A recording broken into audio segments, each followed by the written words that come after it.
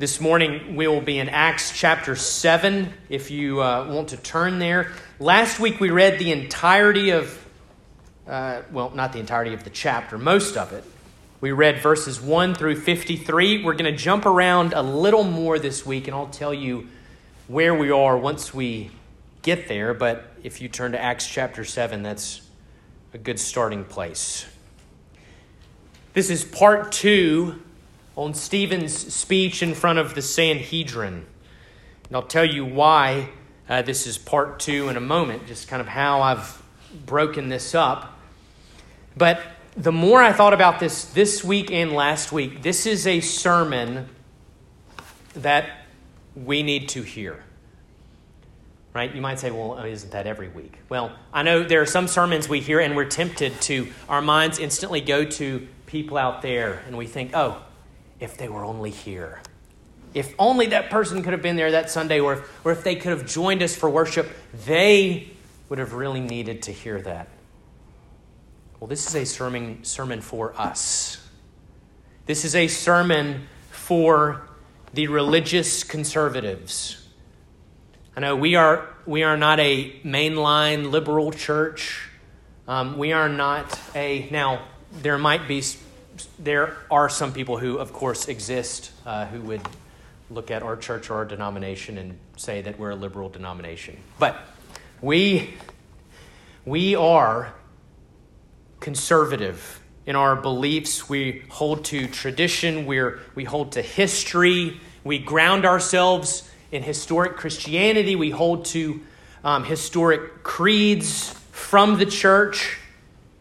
We are serious about our reading and we're serious about our study. This sermon is for us.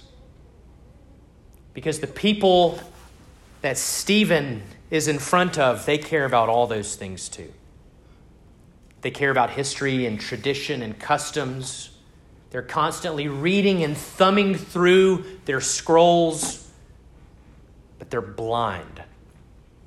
They've completely missed it. And they've put their faith in a structure, in this man-made building and this moral code, and they've completely missed the entire point. We need to be warned how easy that is to fall into. Not miss the point. Not miss the forest for a few trees. Before we get into it, I want to give you some more background information on Stephen, just so we're all on the same page. We first meet Stephen in Acts chapter 6. He's chosen to be one of those first servants in the church who was chosen to serve, specifically the Greek-speaking widows. There's a charge that the widows are not being treated equitably.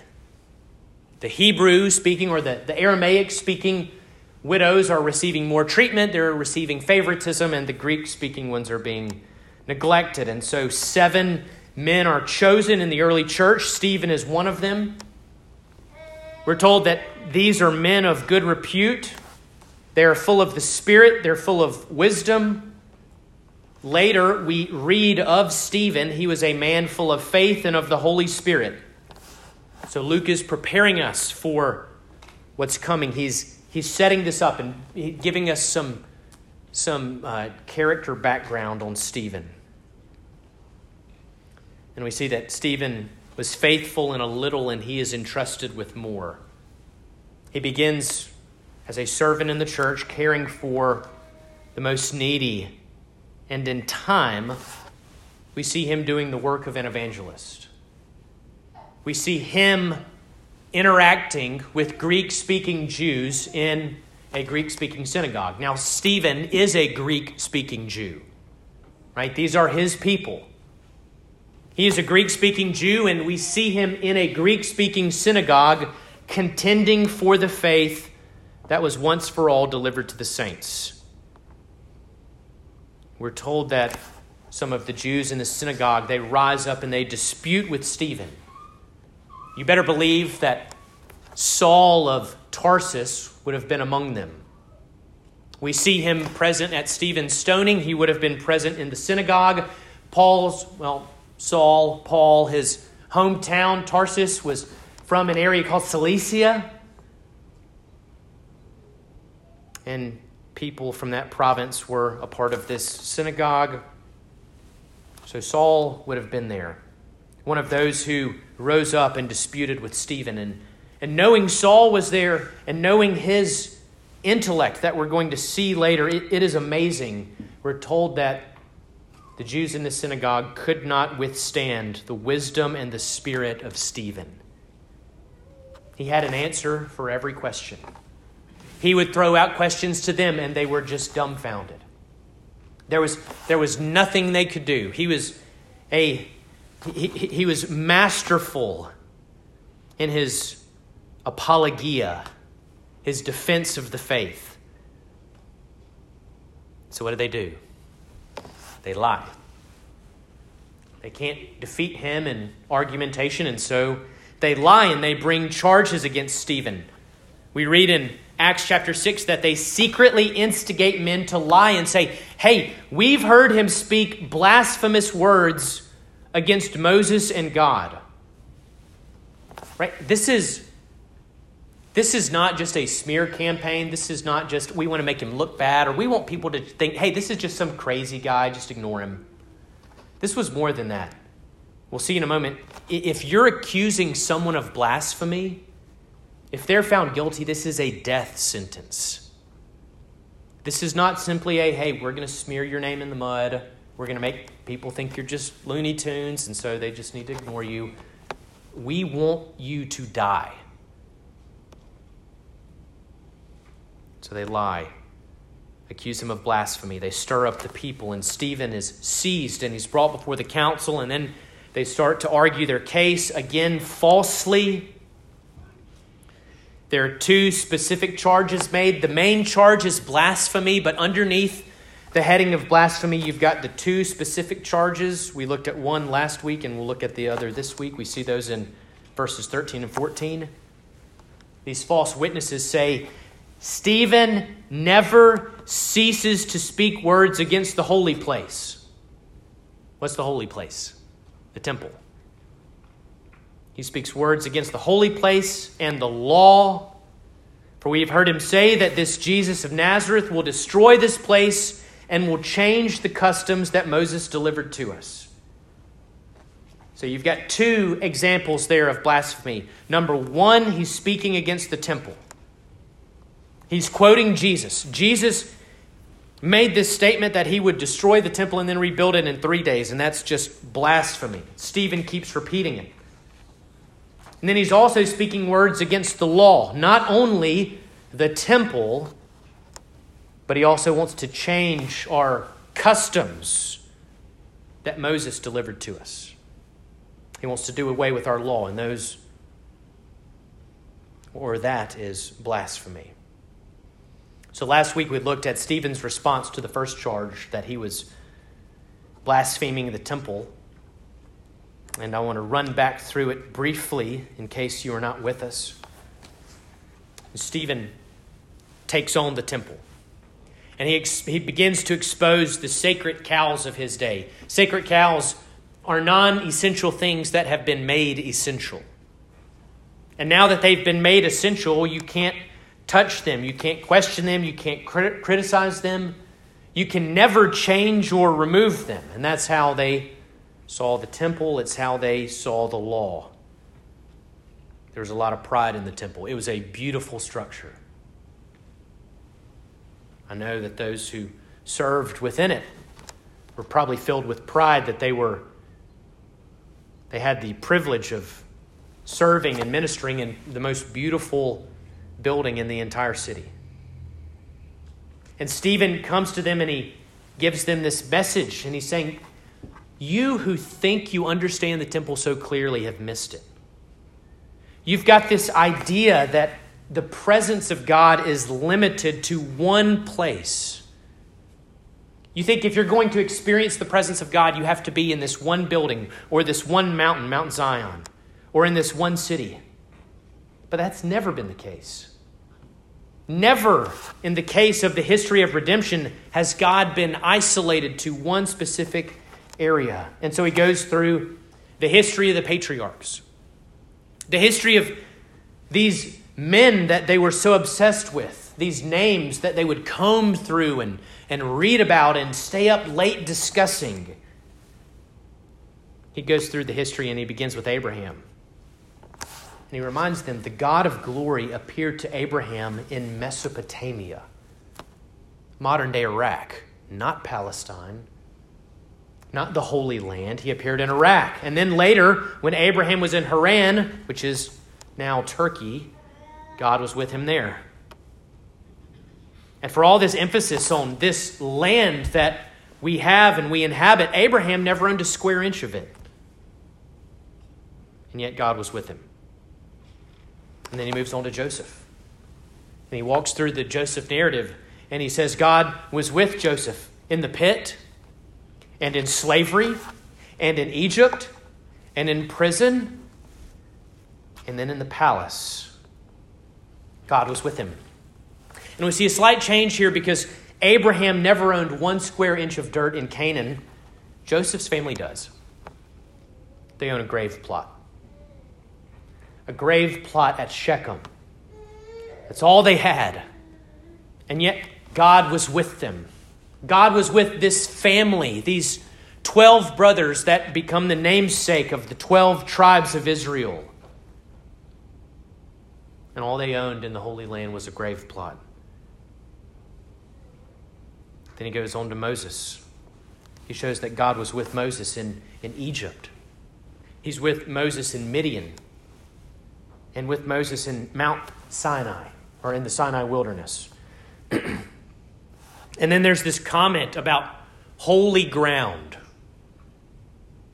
God tells Moses, the voice from the bush tells Moses to remove his sandals for he's standing on holy ground. Now, and we pointed out last week that he is not near Mount Zion. He's not in the promised land. He is in the Sinai wilderness.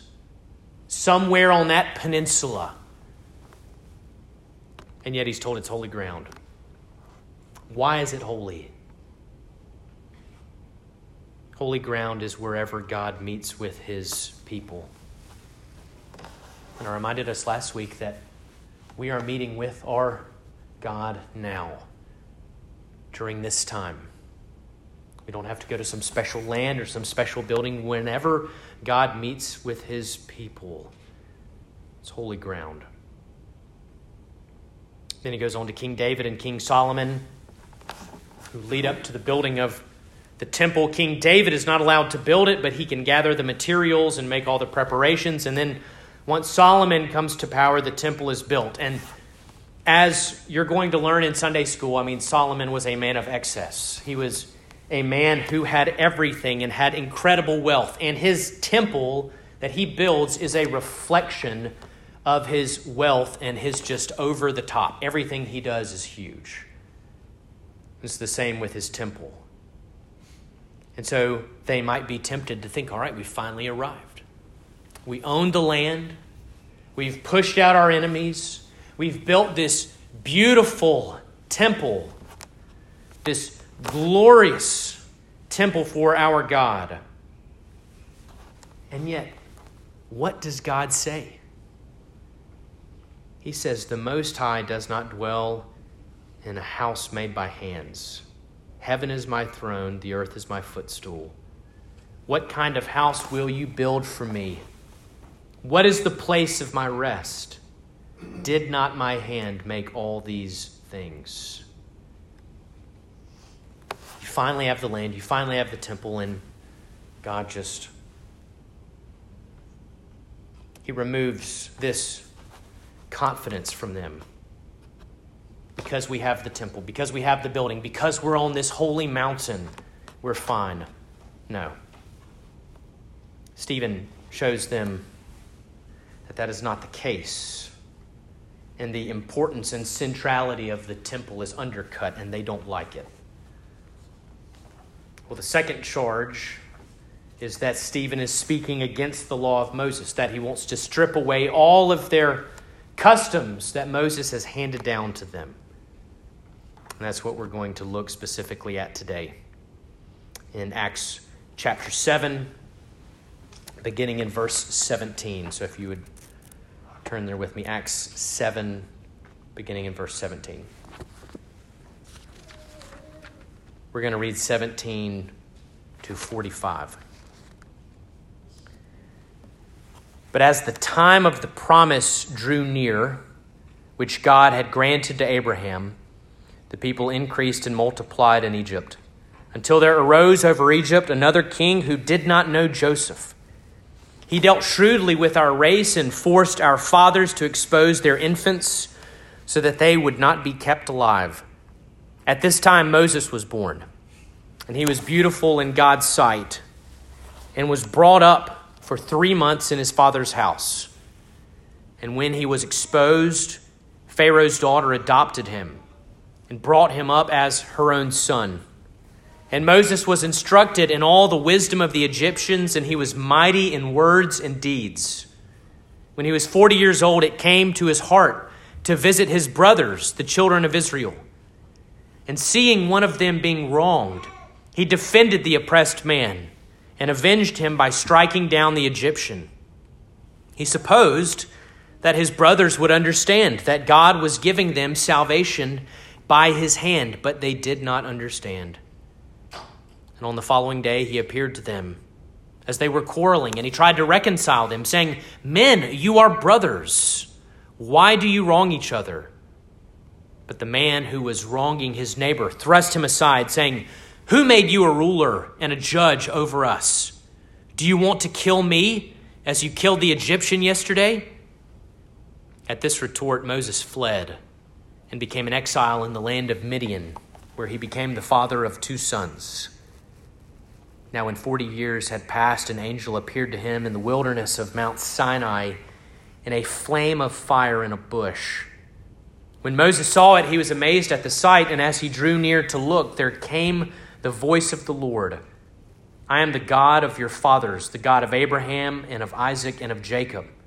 And Moses trembled and did not dare to look.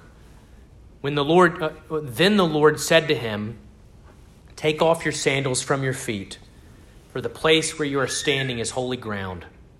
I have surely seen the affliction of my people who are in Egypt, and I have heard their groanings, and I have come down to deliver them. And now come, I will send you to Egypt." This Moses, whom they rejected, saying, "Who made you a ruler and a judge?" This man God sent as both ruler and redeemer by the hand of the angel who appeared to him in the bush. This man led them out, performing wonders and signs in Egypt and at the Red Sea and in the wilderness for 40 years. This is the Moses who said to the Israelites, "God will raise up for you a prophet like me from your brothers." This is the one who was in the congregation in the wilderness with the angel who spoke to him at Mount Sinai and with our fathers. He received living oracles to give us. Our fathers refused to obey him, but thrust him aside, and in their hearts they turned to Egypt, saying to Aaron, "Make for us gods who will go before us." As for this Moses, who led us out of the land of Egypt, we do not know what has become of him. And they made a calf in those days and offered a sacrifice to the idol and were rejoicing in the works of their hands. But God turned away and gave them over to worship the host of heaven, as it is written in the books of the prophets. "Did you bring to me slain beasts and sacrifice during the 40 years in the wilderness, O house of Israel? You took up the tent of Moloch and the star of your god Rephan, the images that you made to worship, and I will send you into exile beyond Babylon." Our fathers had the tent of witness in the wilderness, just as he who spoke to Moses directed him to make it, according to the pattern that he'd seen. Our fathers, in turn, brought it in with Joshua when they dispossessed the nations that God drove out before our fathers. So it was until the days of David. Now on to verse 51. "You stiff-necked people, uncircumcised in heart and ears, you always resist the Holy Spirit as your fathers did. So do you. Which of the prophets did your fathers not persecute? And they killed those who announced beforehand the coming of the righteous one, whom you have now betrayed and murdered. You who received the law as delivered by angels and did not keep it. The grass withers and the flowers fade, but the word of our God stands forever. So Stephen is responding to this charge of blasphemy. As I said earlier, it was a high charge if carried out, which we do see it carried out. It brought with it the death penalty. You can turn back to Leviticus 24, and you see this command given: whoever curses his God shall bear his sin. Whoever blasphemes the name of the Lord shall surely be put to death. All the congregations shall stone him. So this is precedent, and so when they are accusing Stephen of blasphemy, this is not some harmless thing. This is not just mud on his name. They want him dead. Now, it's possible Stephen thought it wouldn't escalate to that point, because at some time, the Romans had come in and said, all right, we aren't going to allow you to execute your own people anymore. If you want to execute your own, if someone breaks your laws and your customs and blasphemes your God, you're going to have to come to us first. We see an example of this. You think of John 18, when Jesus is arrested and he goes before Caiaphas and he's before the high priest, and then eventually they take him to Pilate. Pilate goes out and speaks to them and says, what accusation do you bring against this man? And they essentially say, well, if he wasn't doing anything evil, we wouldn't have brought him to you. And Pilate doesn't want anything to do with it. And he says, take him yourselves and judge him by your own law. And the Jews responded by saying, it is not lawful for us to put anyone to death. Okay, by whose law? Well, Roman law. The Romans weren't going to allow that. It's possible Stephen had some confidence that he would be protected by this Roman law if he was falsely charged with this blasphemy. Maybe he thought that. Who knows? We're entering into some speculation there. But either way, his response that we see is filled with boldness and conviction. So he responds. And they obviously don't like what he's been saying. And here again, we don't know exactly what he's been saying. We know that he's been a faithful witness to the gospel, and so there are some implications we can assume. We can assume that Stephen was pointing out that the need for sacrifices had come to an end. That after the cross, there is no more need for bulls and goats and turtle doves to be offered to atone for sin. He may have even made a comment to them like, did you really think that was doing the trick?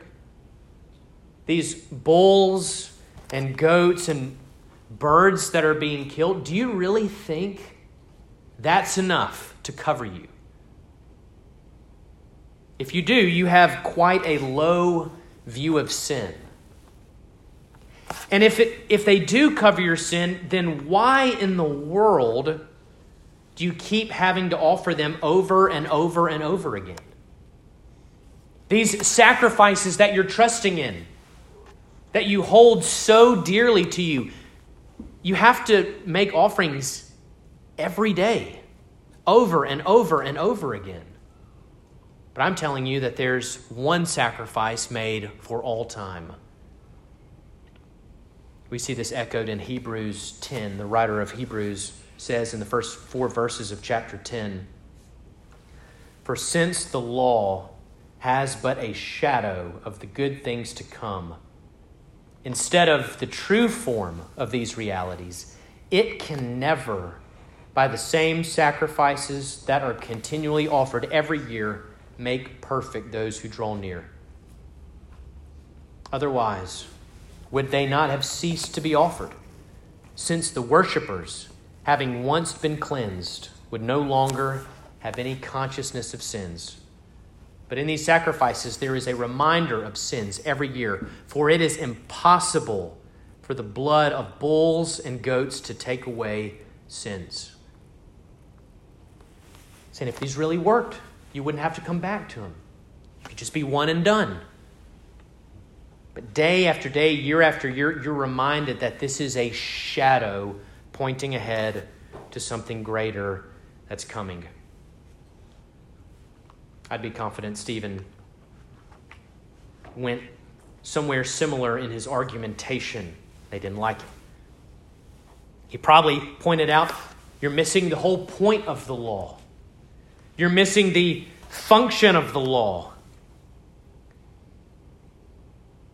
The law is that which drives sinful men and women to a Savior.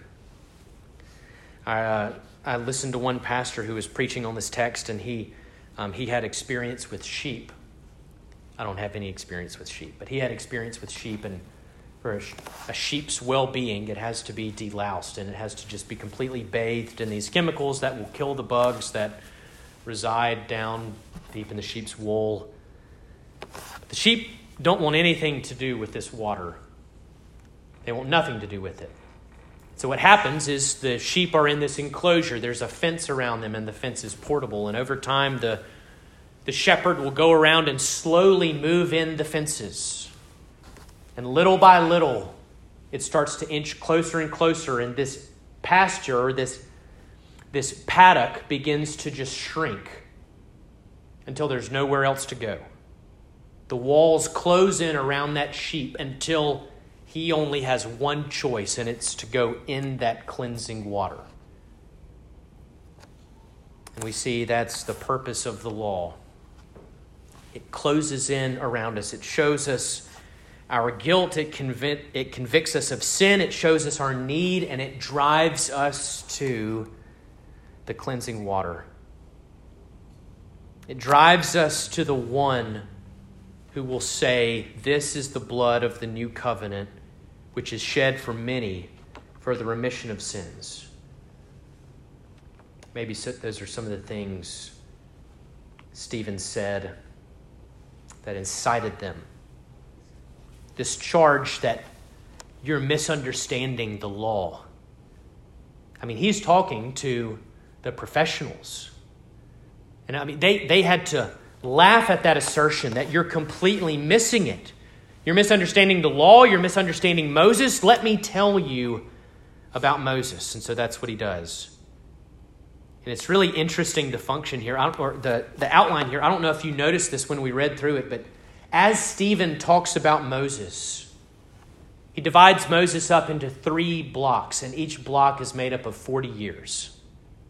Moses' early years from childhood until defending a Hebrew slave and killing an Egyptian, that's 40 years. And then from that moment when he runs away after killing the Egyptian until God calls him at Mount Sinai, that's another 40 years. And then his return to Egypt and leading the people out, another 40 years. So in the first 40 years, we have Moses' birth. We're told he's beautiful in God's sight. That's not the exact translation you'll see if you turn back to Exodus 2:2. As Stephen was probably working out of the Septuagint. I'm sure he was. That's the Greek translation of the Old Testament. That's where this beautiful in God's sight comes from. He tells us Moses spent his first 3 months in his father's house until it became impossible for his family to conceal him. And so they had to let him go and trust him to God's care. And their prayers are answered. Pharaoh's daughter adopts him and brings him up as her own. And we see that Moses gets a world-class education. You know, when you read through Exodus, and I mean, we spent 2 years going through Exodus previously, there wasn't a whole lot of times in that study I would read about Moses or I'd read his words and say, I'm reading the words of the Egyptian. I mean, genetically, he's a Hebrew, but really in all senses of the word, he is an Egyptian. From 3 months on, his entire childhood is spent in the house of Pharaoh. He's receiving world-class education. He's learning all about their culture and their religion. He spoke their language. He knew their music, their artwork. He was fully Egyptian. And we see that God is preparing him. And then in this second 40 years,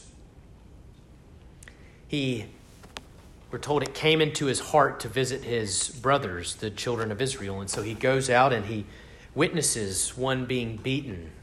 We're told that he was being wronged. And so he steps up.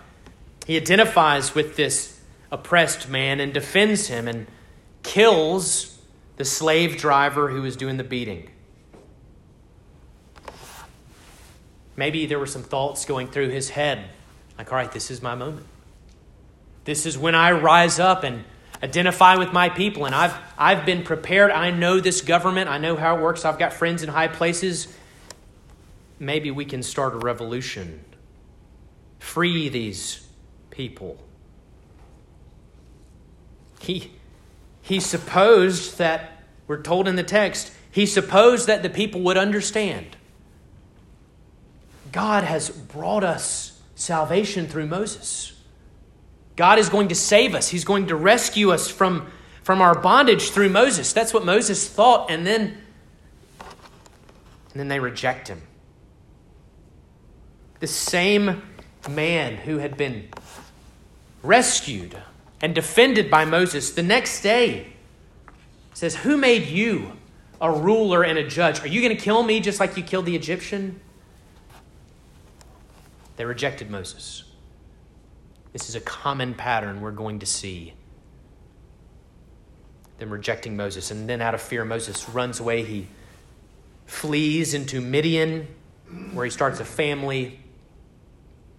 And then we start the third 40-year block. Moses is keeping sheep in the Sinai wilderness when all of a sudden a bush catches on fire and is not consumed. And he hears the voice of the Lord saying, I am the God of your fathers. I have seen the affliction of my people in Egypt. I have come down to deliver them, and I will send you to Egypt.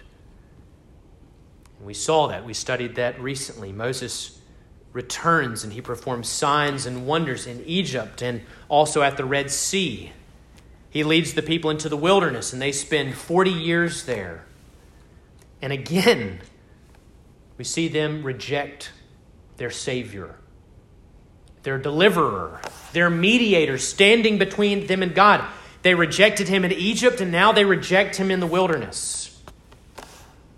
They say, that Moses, we don't know what's become of him. Let's worship a golden calf instead. Stephen is showing that the people of Israel have a history of rejecting their Savior. They have a history, this proclivity of rejecting and despising the Redeemer that God has sent them. They did it with Moses over and over and over again. And he says, do you remember what Moses wrote back in Deuteronomy 18? Moses predicted that God would raise up from among you a prophet like me. There's this promise of redemption, and yet they, just like always, have rejected a mediator. They've rejected their deliverer. Stephen's saying, I'm not denying the law. I'm trying to point you to the true purpose of the law. It is not meant to be worshipped. It's meant to drive you to the Savior, to show you your inability, and to show you your need. He says, I'm not speaking against Moses. I'm identifying with Moses as another one who is in service to God, who has the message of salvation, and you have rejected it. You've turned this into a cult of Moses. You've exalted the law. You've venerated this man, but you're denying what he taught. You know, we can easily fall into that same trap. An example is we can begin to treat the Word of God in this same way. Let me explain what I mean before you accuse me of blasphemy. We can buy expensive copies of the Scriptures. You know, pastors nerd out over this. We can get a Bible wrapped in goat skin. It can just be so supple, and you open it and it just falls open. And you can get it with premium paper. You pick out your favorite translation or your study Bible, and you get it rebound, and it's just gorgeous to look at. Replace the ribbons. And then we bring it with us. It sits beside our bed. We take it with us on trips. It might own a place of prominence in the house, and we may even thumb through it, mark in it, highlight in it. I know there's strong opinions either way on that. But we read through it. We can do all that, and still it can fail to take root in our hearts. That's the mistake that Sanhedrin was making, and it's a mistake that we can fall into, and we pray that the Lord would spare us from that. We pray that His word would take root, that the gospel would take root, and that we would be changed. And we wouldn't be those who just assume that because I own this nice copy of God's word and it sits beside my bed, I'm just going to absorb it osmosis.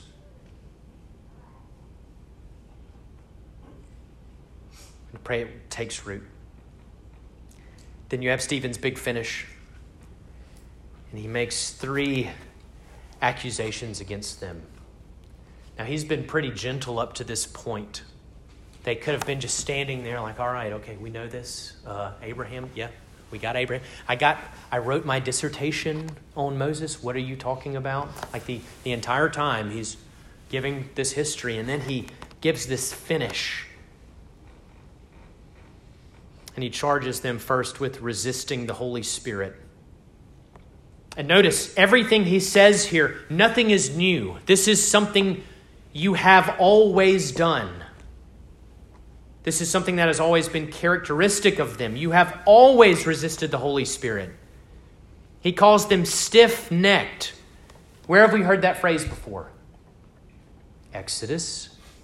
I mean, the more we make our way through Acts, I know the Bible is all one story and there's one thread of redemption running through it. But I mean, honestly, coming from Exodus to Acts, it is amazing, the parallels. He calls them a stiff-necked people. It's the same term God uses for his people after they make the golden calf and they're caught worshiping it.